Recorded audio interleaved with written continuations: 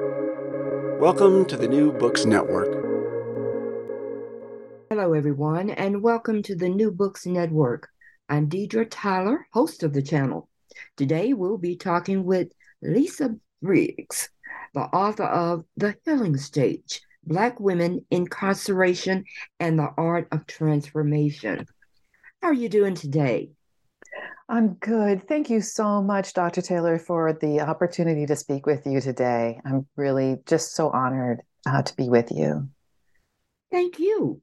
I wonder if you could start by saying a few words about yourself and how you became interested in this project. Absolutely. So I'm a little Black girl from the South Side of Chicago, born and raised, and grew up in the 80s and the 90s, right as the war on drugs was really impacting cities across the nations, and especially people in the city of Chicago. Um, I was a really shy child, and theater really saved my life. And many years later, after I worked as an actor and a playwright, I had a chance to work with a group of women who were in a comprehensive drug and alcohol program at a program called the Living Stage Theater, which was in Washington, D.C. Part of my adult, I guess, acting career. I moved around a lot and worked in regional theaters quite a bit. And so when the opportunity to settle down and work in Washington, D.C. at the Living Stage happened, I took advantage of it. I leapt to it. And Living Stage did improvisational theater for social change with community groups. And we talked about the real things that people were dealing with, were struggling with. And this one group of women, I'll never forget them. They were in a comprehensive drug and alcohol recovery program, and mostly Black women, a couple women who were there with their mothers. Well, we would sit in circle, and they could tell stories about anything that was on their mind. Often they talked about their recovery journeys and what it meant to heal. And at the time, I was like a 27, 28-year-old young woman, really trying to figure out my place in the world and understand these experiences that I had had, and felt very much like alone in them. Like I said, like many people, I grew up during the war on drugs, and while it didn't immediately impact my family I don't have a parent who was lost to the carceral system or had a chronic substance abuse problem. I do have family members like that.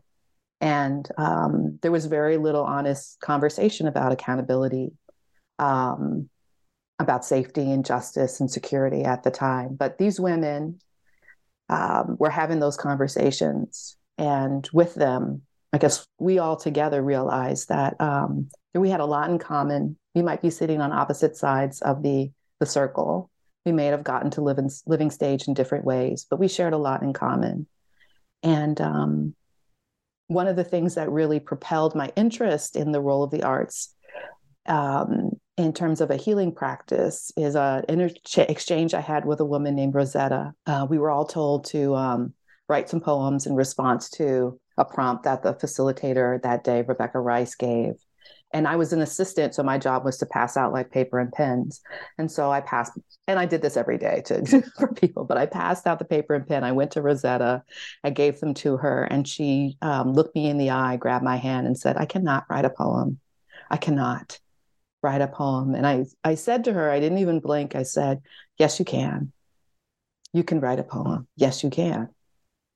And then I moved on to the next person and kept doing my job. Well, I didn't know that Rosetta had never written a poem, but that day she would pick up the pen and piece of paper, and she would write her first poem, and that she would read it in class, and it would be the first time that she'd ever read a poem she'd written aloud.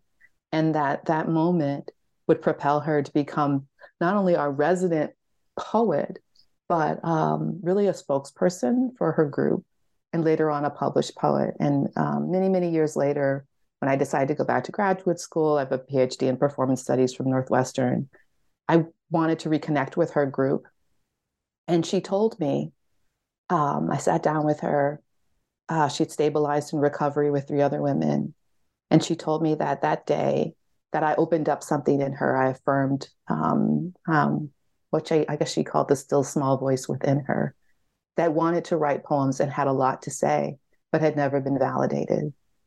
And so, or affirmed in a way that it needed to be affirmed or was affirmed that day. And so that's how I came to this work. I've been interested for a long time in theater in non-traditional spaces, theater that's not about commercial success, but theater that really is a space in which people come together to tell the most powerful stories about their lives, to make them discussable, to make them available for other people so that we might collectively think about our human worth and value.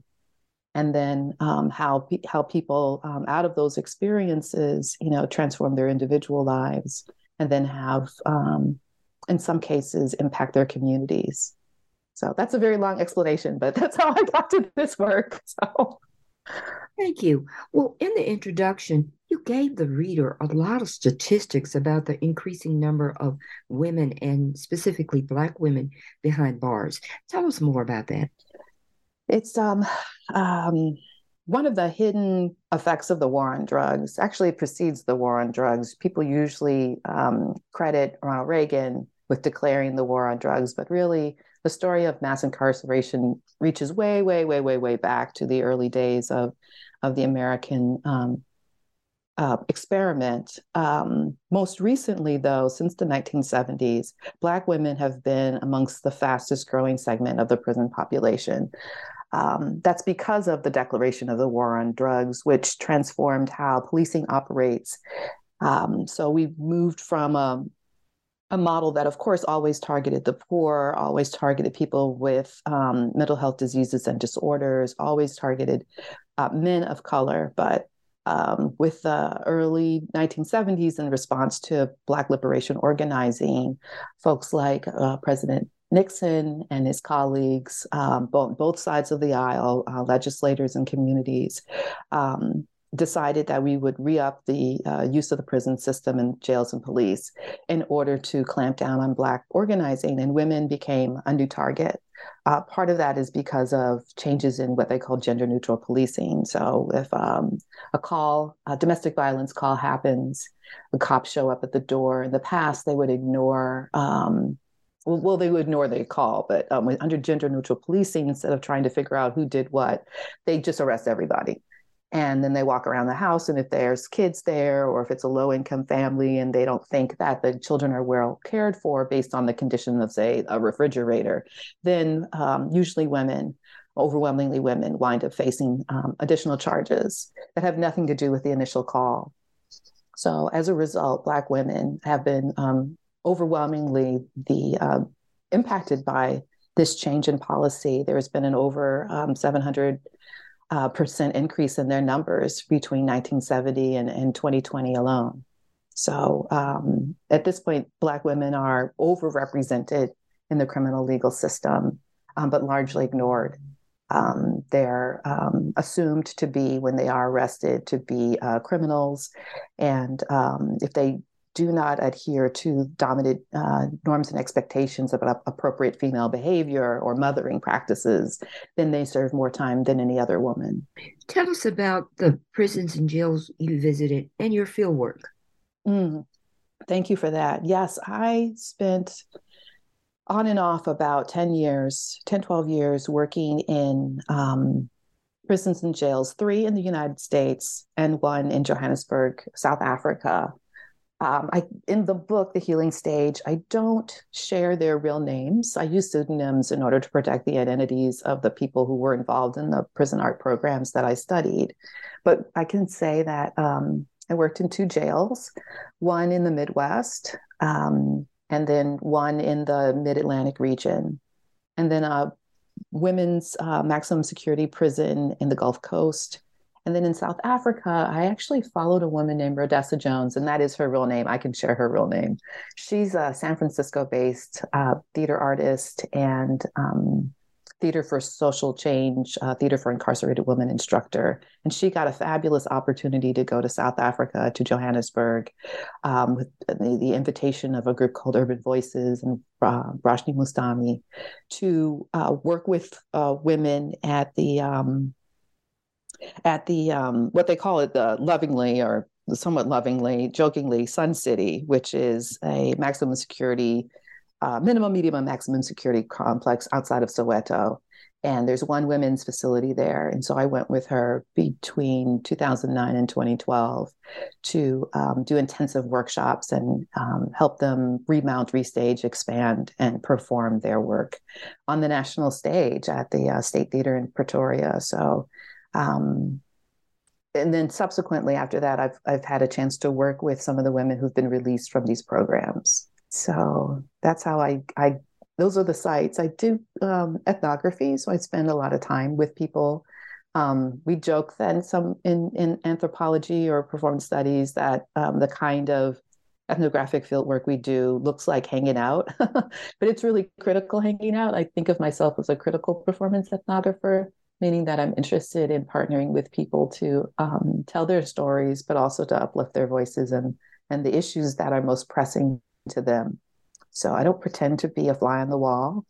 I don't pretend that I'm able to understand their lives and experiences through observation. I spend time in each one of my sites, participating in workshop. So if they were doing prompts about to write something, I wrote things. If they were doing exercises, if they were singing and dancing, I was singing and dancing as much as I was allowed to do in each site and as felt appropriate. As sites move toward production, so in each one, a small ensemble of women, they develop, write, produce, and perform a play of their own making to an audience of other women at their facility. And as shows moved from the rehearsal or the devising period into production, my role would change. So I became more of an assistant director, or sometimes more like a just backstage help. So helping people get in and out of costume or move props or deal with emergencies that always happen behind stage, backstage. So Can you tell the audience, what does healing for women in jail and prisons look like? Give us an example. This was a really central question of the book. I was curious, based on my own experience as a theater artist, and then, like I said, at Living Stage, and about this idea of theater being a healing practice in a carceral space, in a prison or a jail. When I started, my assessment of my understanding of why women were behind bars was not, it was different than where I am now. Certainly the factors that I talked about before in terms of the war on drugs put them there. This effort to end Black liberation organizing, a real hatred about the poor, a desire to regulate them, and chronic substance use issues as a pretext or a guide for locking people up. And in my original thinking, how does a theater program behind bars end poverty? Those were the kind of the questions that I was asking. When I sat with people in workshop, I was trying to understand what did they mean when they said the work was healing. And what I came to understand over time was that of course, everybody knows that theater is not going to end poverty. Theater is not going to end homelessness. But healing isn't just about coming up with a snap cure. There's a difference between a healing process and curing something. Healing is a process of self-repair, and it's one that requires collaborative work with other people. And in theater programs for incarcerated women, the first thing that people wanted to do is to be seen and heard and understood exactly as they were. So to not have to hide, to not feel ashamed or angry. They needed the theater programs became a place where they could in their loneliness and isolation. And so one example of that happened in this jail in the Midwest. Every day, me and the facilitator, who in the book I call Erin, we would go and they would facilitate a small group conversation. He'd start off with some jokes, and then we would get to writing, and he would always bring a writing prompt. And it didn't matter what the prompt was. Every day,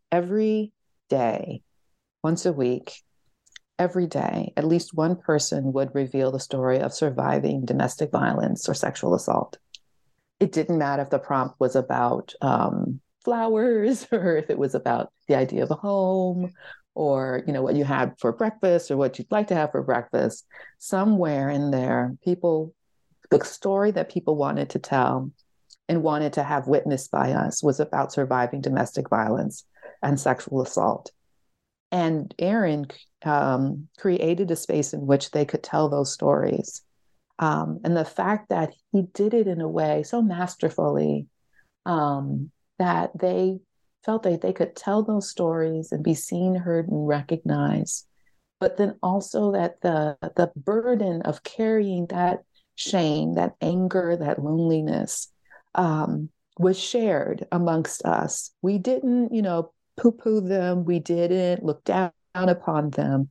What they learned in the process of telling and listening to each other and listening to how Aaron facilitated those conversations with them was that they were not alone, that many of us in the room had endured similar violence in our homes, at our workplaces, on the streets. And so like I said, healing is a process of self-repair, but it requires the support of other people. In order for healing to happen, you have to have support of other people. And so those workshop spaces became ones in which such support was offered. And from there, people could begin to do other individual work if they so desired, if they wanted to. So that's one example of how a theater program can offer people healing on the individual level, and then create a collective space for people to do additional work if they so desire. You talk about rehabilitation. Tell us about some of the things that the women had to learn, patterns and practices after being released.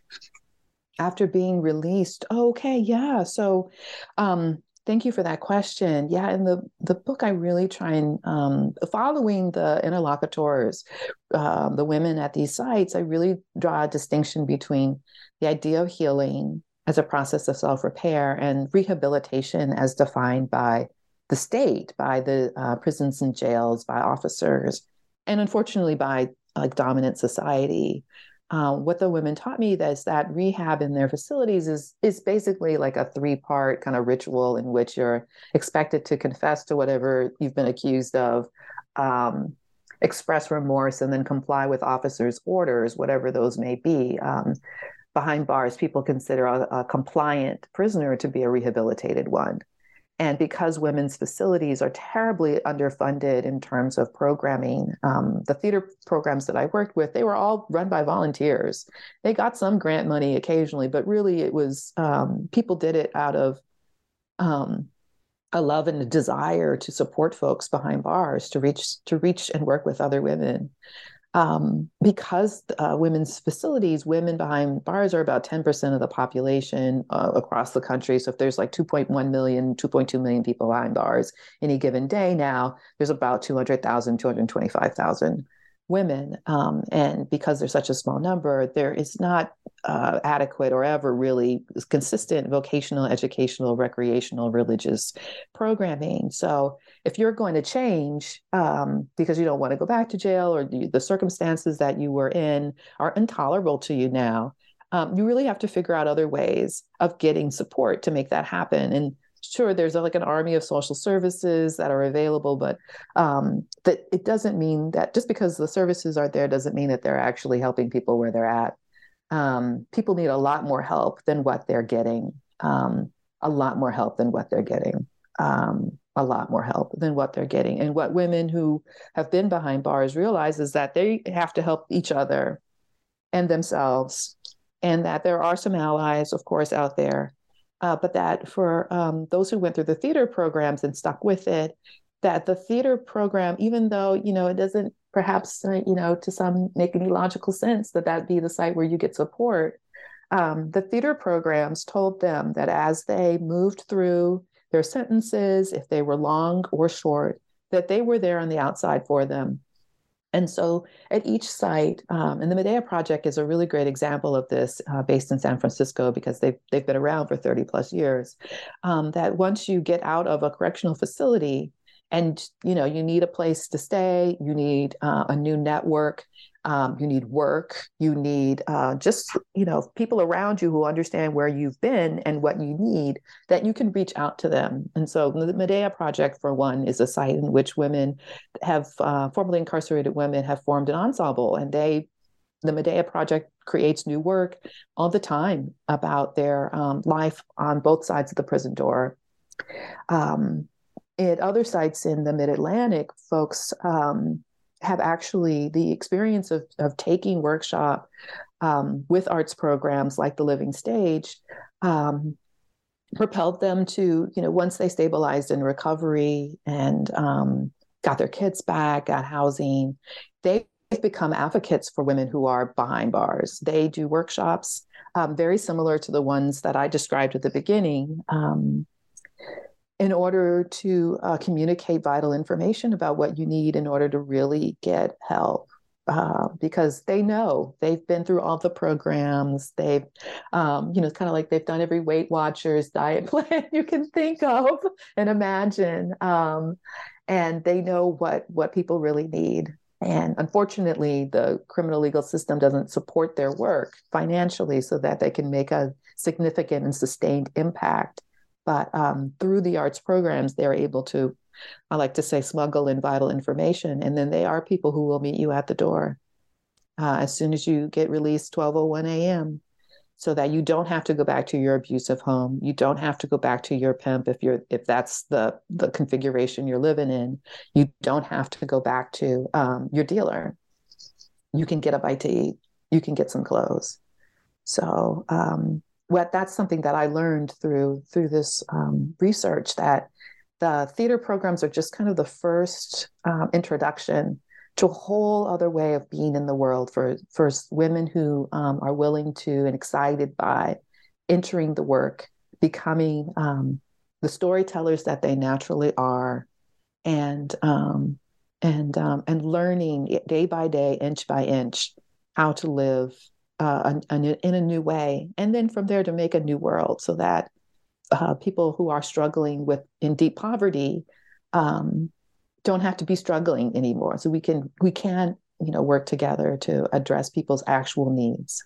I'm going to now go through some of the chapters and ask you about some stories that I found to be so interesting. In chapter 1, you entitled it, "She Was No Rosa Parks." Tell us about the story of Joanne Little. Thank you so much for that question. Joanne Little. So Joanne Little, I start with her story as a way of like a preface to a big history of the incarceration of Black women. And I named the chapter, "She Was No Rosa Parks," because people in her neighborhood, in her community in North Carolina in the early 1970s called Joanne Little that. Joanne Little was a young woman in her early 20s who she was struggling when she was arrested in the early 1970s on charges of breaking into other Black people's trailers in her community. And she had grown up in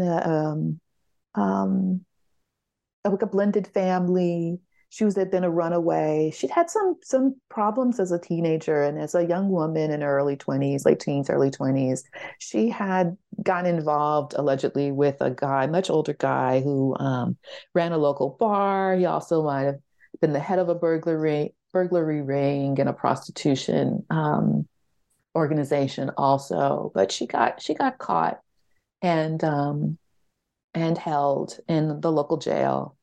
And while she was there, she was held in the men's section. And white officers, there were only white officers at this facility, began to sexually harass her. They peeked in on her as she changed her clothes. They would catcall and try and grope her. She was not the first or only woman that this had happened to, but one night, she was the only woman in the jail, and an officer decided that he was going to offer her a plate of food, a sandwich. And he came into her cell with a crowbar, and he offered her a plate.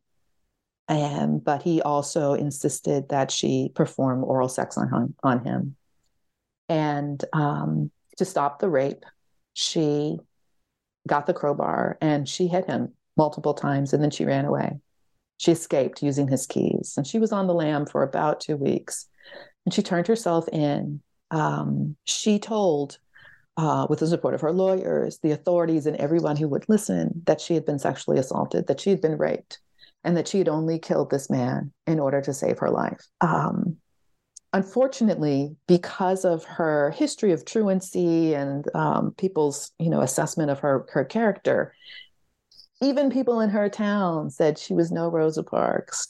So, meaning that she was not a respectable woman, and therefore she was not to be believed.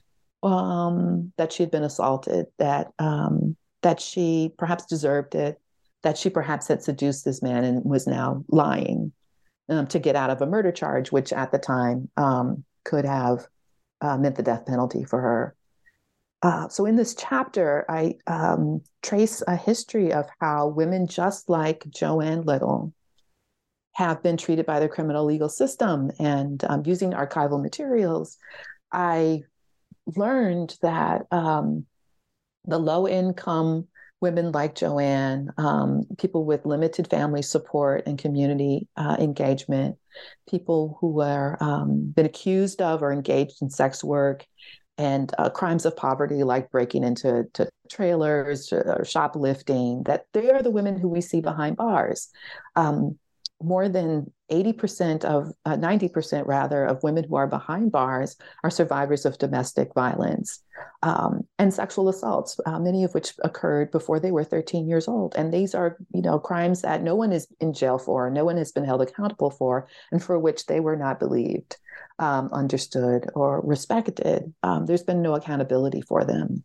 So even though people in the time that Joanne Little case was in the national spotlight, dismissed her for her so-called disrespectful character and behavior. She was actually absolutely emblematic of women who were behind bars then and who we continue to meet now. Her legal defense team was masterful, though, in complicating the narrative that blamed her for the violence that she had experienced, and ultimately was successful in winning her release on these charges. She was found not guilty. A huge coalition of prisoner rights, women's rights, Black liberation activists and organizers came together. Even Sweet Honey in the Rock wrote a song about her, the chorus of which goes, "Joanne Little, that's my sister, Joanne Little," and on and on and on. Her case is important in history, not only because of it got her free and this coalition became together, but because it set up a precedent that a little Black woman, a woman behind bars, has the right to use deadly, lethal force in order to protect her life, even against a person in uniform. That is something that had never been established in U.S. Jurisprudence up until that point. And while I can't say that her case transformed the conditions of women's confinement behind bars, it certainly put a spotlight on it and helped people understand, some people understand, who really is behind bars. We have overwhelmingly criminalized low-income women of color who are survivors of domestic violence and sexual assault for what they do to survive that violence. So that's the story of Joanne Little. Thank you. In your chapter 1, you gave us a history of race, gender, and inferiority. Can you give us some summary of that, what you were trying to say? Yes, absolutely. I think what I'm trying to say in that opening chapter is to really lay this context out that we have a immediate experience with the war on drugs and the rise of mass incarceration. But in that chapter, I unpack the idea that prisons and jails are a new way of regulating women of color, Black women in particular. And let me back up. What's a better way of saying this? That in that chapter, I use archival materials in order to really demonstrate how the United States has always imagined the prison system as a way of enforcing and creating an inferior class, a criminalized class. So colonial laws, as after the revolution, get adapted into U.S. laws. And they do that because the social contract is always written, the Constitution being, the most obvious or legible outgrowth of this idea of the social contract, that people come together to regulate and to manage each other under a political system, versus a monarchy in which the king or the monarch is divinely anointed, and so there's no way of changing that system. But under a democracy formed through a social contract, there's this understanding that citizens decide that they are going to live under some kind of form of government, and that they have the right to transform it. Unfortunately, in the United States, our Constitution is written by slaveholders and landowners who are just a very, very small percentage of the total population. And they create the Constitution and the laws that flow from it in order to always cohere and to support and perpetuate their model of democracy, in which they are the people who are allowed to and empowered to dictate everyday life. Of course, people from other walks of life, social economic backgrounds, always push back. So it's never like a one shot, one shot and done kind of situation. Culture, society is a site of contestation over who's valued and what they're valued for. But the American system very much pulls upon colonial models, colonial practices, and it uses the criminal legal system from the beginning in order to regulate low-income people, people of color, Black and Indigenous people in particular, and later the growing number of Asian folks who arrive. And to create this tiered system. So we have a tiered social order. So we have a tiered system of justice, actually, that dates back to the colonial era. So we've always over-policed and underprotected women and Black and brown people. So that shows up in, a unique set of codes that were built into the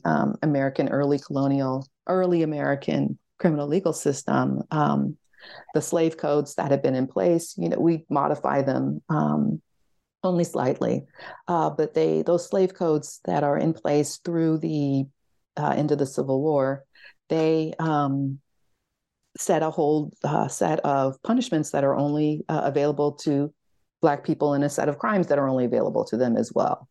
So those are things from, talking back to white people, to not getting off the street, to, eating food, so-called stealing from their kitchens, things that people would do every day to survive. Now, I'm going to move towards when Black young women started moving into cities. What were some of the risks that was involved in terms of they being criminalized? Oh, that's a great question. Yeah. So, there were people always assumed that Black women after the Civil War, as they move, fleeing the South, looking for new opportunities, that they're there for kind of nefarious purposes. The idea of an unregulated Black woman would just it was intolerable. And so Black women and girls could be harassed for just, walking around, for being out, quote unquote, after hours, for wearing clothing that white people thought was above their station, for I mean, certainly there were some people, right, who for whom the underground economy, so like gambling and sex work or dancing or whatever, is the only way that they can make a living wage. But everyday Black women are also a subject to these punitive laws, just outrageous laws, fighting back, living in cohabitating with someone of the same gender, being in a same-sex relationship. All of these things brought the ire of the growing policing force. So those are some of the things that women were subjected to. As they move out of the South and into growing cities and urban areas. Now, you talk about Cynthia Scott and the police. Tell us briefly her story. Oh, right. Okay. Yeah. Cynthia Scott is a great example of this, of the way that policing has grown up to be targeted to stop women's movement. So, Cynthia Scott was a very tall Black woman, and basically on early morning Independence Weekend, 1963, she's in Detroit. And she's out with a man, like 2-3 o'clock in the morning, and she gets flagged down by Detroit police. They pull her over and accuse her of solicitation of sex work. She denies it. The man that she's with, first name Charles, also says, no, like that's not what's going on. That's not what's going on at all. The cops do not believe either one of them. They go through Cynthia's handbag. She has some money, $43. And based on that and her presence out at night after hours, they decide that she's engaged in sex work. And so they try and arrest her, put her in the car. She slips them and runs, and they shoot her 3 times, twice in the back, once in the stomach. She falls face down in the middle of the street. And I know that this is a difficult story to hear, but she dies on site in a way that's very similar to the police murders that we've seen over the last 5-10 years that have been videotaped. Her case is different, though, in that a huge community of people in Detroit got activated around her case and said that they were not going to let the police get away with this murder, that the police don't have the right to murder you, to kill you as you're running away. And they certainly don't have the right to kill you based on accusations and their suspicions that you're engaged in a particular kind of so-called illegal behavior. I mean, she was murdered in the street. And we don't often hear these stories about police violence against women, but hers is exactly that is exactly is an example of exactly what actually happens every day. Women get targeted by police, and they do get murdered. They do get accused wrongfully in many cases. And later on, people would learn that, the police are actually and often use their power and authority in the city of Detroit, as they do all over the place, to solicit sexual favors from women, so that they, with a promise like, "Oh, I won't arrest you if you do this, that, and the other for me," and that they regularly, on duty, sexually assault and rape women.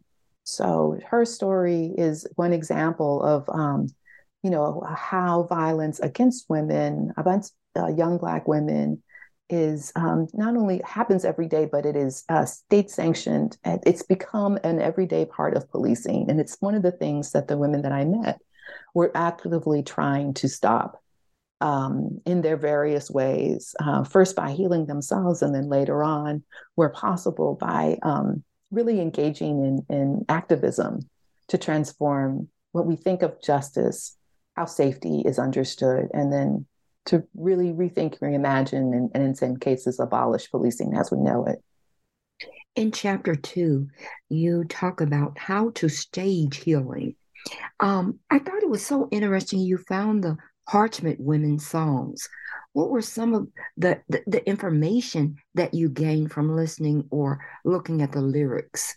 Yeah, the Parchment Farm, those women in Parchment Farm, Mississippi, yeah, those women, so they recorded the blues um, in a sewing room and listening to their songs, in particular one by a woman named Maddie Mae. She sang so beautifully about just what we've been talking about, how her life was haunted by violence. That she sings about a woman who hits the road. Um, she's fleeing a house that's dangerous, that's not supported. This is not part of the story about women's migration to urban areas that we often hear about, dating back to the early 1910s, 20s, 30s. But she's a woman who was fleeing violence. She was a woman who was seeking a new way of defining herself. She got picked up basically for standing around, much in the way that Cynthia Scott did, for just being out in public. And then locked behind bars at Parchment Farm, which is it's exactly what it sounds like. It's a penal farm where women work day and night, doing laundry, cooking, cleaning, doing farm work, but also her song reveals that she and other women were expected to do sexual favors, to do sex work behind bars. That was part of their punishment. And the end of the song, it concludes with these lyrics about how she had a baby and it had blue eyes. She had a baby and she had blue eyes. And she sees the captain, by which she means the captain of the correctional officers, like the team that's working there, hanging around. So there's a sense of haunting in the song. And what I learned from it is this vital information about how women get targeted by the criminal legal system, how it seeks to regulate their behavior, and then what punishment means for them. There's also a sense, though, in that song, and Angela Davis talks about this in her evaluation or assessment of this song, that within that song, there is a hint of a threat that you can keep hanging around, but I'm going to do something about it. And that is a really important part of the experiences of women behind bars, that they move from a feeling that there's nothing that they can do about their circumstances, but a desire to make change, to understanding that there are options for them. They can change. They may not change in ways that the police system, the courts value and recognize as being important or worthy, but this cannot persist. They do not part of their healing process is understanding they're not going to pass this stuff on to other people.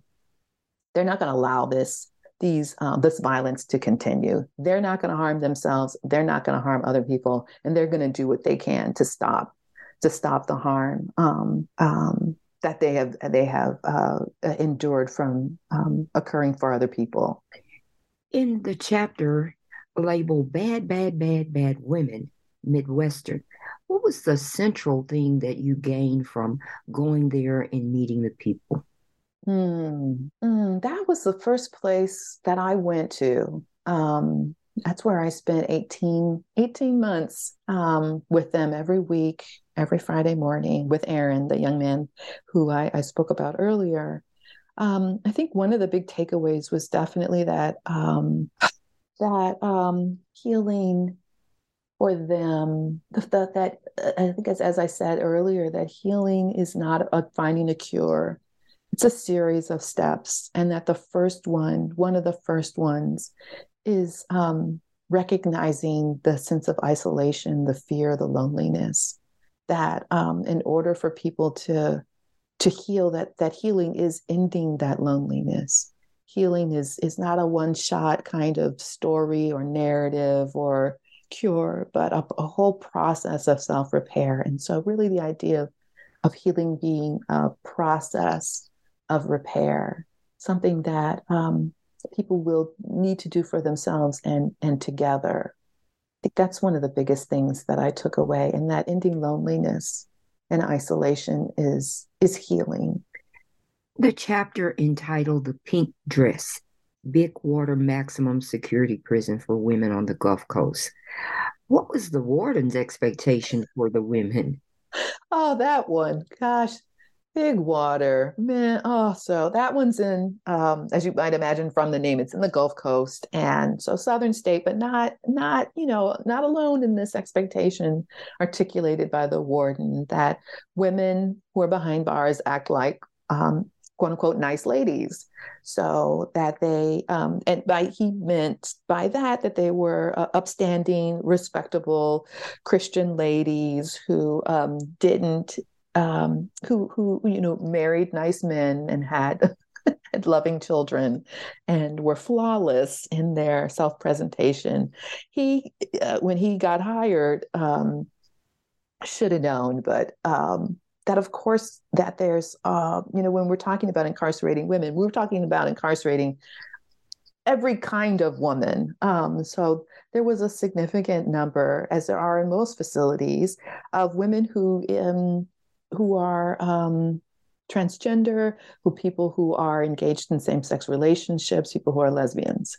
And he, though, wanted women to act in ways that were just ridiculous. His expectations about what a proper lady was just so grounded in kind of a myth about a good, upstanding woman that I think very few, if any, women have ever been able to actually achieve. And if they have, in many places at great cost to themselves. So what he encountered was a group of butch lesbians who were he thought causing all kinds of disruption behind bars. And sometimes people do that, right? There are some dangerous people behind bars. But as in everywhere, people get into conflicts with people who they know and have and can't resolve conflicts in other ways. So there was no more, messing around going on there than any other place. But corrections lore says that it's women who engage in same-sex relationships are the causes of all problems. And this is something that goes back, hundreds of years, that it's the so-called prison lesbian, the aggressive prison lesbian who disrupts operations, who seduces innocent white women into lives of crime. And so, he found a group of women there who were wearing their clothes in what he called a too masculine fashion and engaged in same-sex relationships. And so he stripped them, this group of Black women, and forced them to wear what he called the pink dress, which was like a pink muumuu kind of thing. It was a bed sheet, basically, with a hole for the head cut out. But when women who were forced to wear that dress showed up at drama club, I mean, first, admittedly, everybody fell out laughing because it was so ridiculous. But then they had a really poignant series of conversations about what this punishment was doing to them. So it was destroying people's sense of their safety, their self-esteem. It was separating them from really vital networks that they needed behind bars. And I don't just mean relationships, but in order, sexual relationships. But in order to survive, people have to form communities everywhere. That's part of human nature. And behind bars, people rely upon each other to figure out how day-to-day life happens, and then to get things that you need. So in exchange, I'll do, I'll give you a pack of ramen noodles in exchange for a cigarette or whatever it is. These are systems of exchange. People do this everywhere. And being in the pink dress, which was such a prominent signal of that you were, violating prison norms, meant that some of those networks got interrupted. And so the pink dress group decided that they were not having it. And so they figured out a very subtle way of incorporating their stories, their experiences about the pink dress into a performance piece that ultimately wound up transforming how that punishment process, it contributed to it. I think he actually probably figured out that you can't use uniforms to punish people in that way that he set out. But yeah, the pink dress is a story about those gender norms and expectations, and and their efforts to push back upon the limiting narrative and dialed story about them, to say that, what it means to be a woman is much where people are women, they're not dresses. Now, you traveled to South Africa. What did you find once you got there and once you studied that program? Right. So the Sun City, they call the prison in Johannesburg. The women there were very similar to the women that I had seen in other sites in the US. Overwhelmingly Black women, beautiful, there for crimes of poverty. But unlike in the US, where people are primarily there for like sex work, shoplifting, chronic problematic substance use, the people in South Africa, they were there for shoplifting, but they were also there for like armed robbery. They were there for carjacking in larger numbers than in the US sites. And they were overwhelmingly not drug users. They were the mules. They were women who had been recruited by an international drug organization to travel to Brazil, Afghanistan, Poland, wherever drugs were being manufactured. And they carried those drugs back to South Africa for subsequent sale and distribution. So it was a very kind of different profile. But like in the US, there is no services, no support, no networks. They really wore threadbare clothing in a way that was shocking and deeply disturbing. I will say, though, that in South Africa, they had, in many ways, a much more hopeful sense of what was possible for women behind bars. When you finished your sentence, you were done with your sentence. You didn't have to go on like external monitoring with an ankle bracelet. There wasn't parole, probation. You did your days and then you were out. There was also a sense that, it was much clearer, I think, that the historic and ongoing legacy of the apartheid regime, so the system of racial oppression put into place by white supremacist colonists in the early 20th century, but then overthrown by Black activists in the early 1990s, and then truly transformed with the institution of a new constitution and the election of Nelson Mandela in the early 1990s, that they understood that legacy of over 200 years of varying levels of colonial white supremacist oppression had impoverished people deeply. And so when they locked people up, I mean, there was also a sense that people understood this is poverty. This is racism at work. There was still a lot of the Christian kind of evangelical message about penance and, confessing and expressing remorse. And if you just comply with officers' orders, you'll be, rehabilitated. But there was also this counter dialogue going on there, really in earnest, that the women were involved in about, what do we really need to change, and that what's offered to us is not sufficient. This is not changing our lives. We're putting our money and our resources in absolutely the wrong place. And so when they created shows, they told their show, Serious Fun at Sun City, tells a story about, transatlantic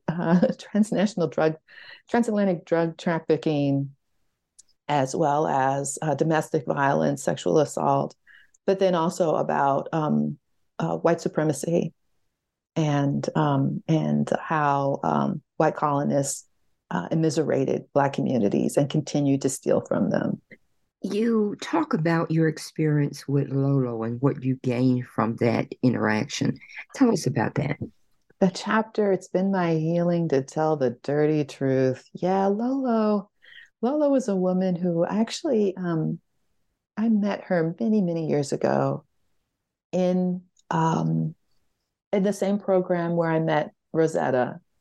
And Lolo was my guide in so many ways, to not only understand the impact of a theater program, or she often did poetry programs at the jail where she worked, but how formerly incarcerated women, people who had stabilized in recovery from chronic problematic substance use issues, how they could take the lessons that they had learned on both sides of the prison door and advocate for themselves and for others.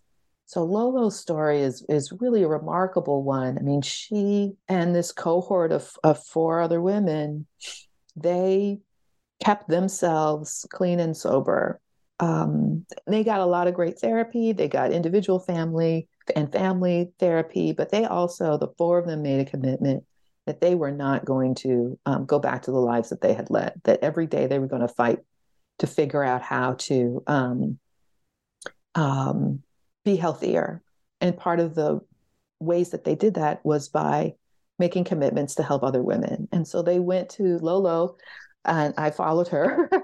I went with her to the local jail to teach workshops that smuggled in vital information about how what people really need in order to stabilize in recovery and to heal. But she also took that message to Capitol Hill. She took it to legislators, the Congressional Black Caucus.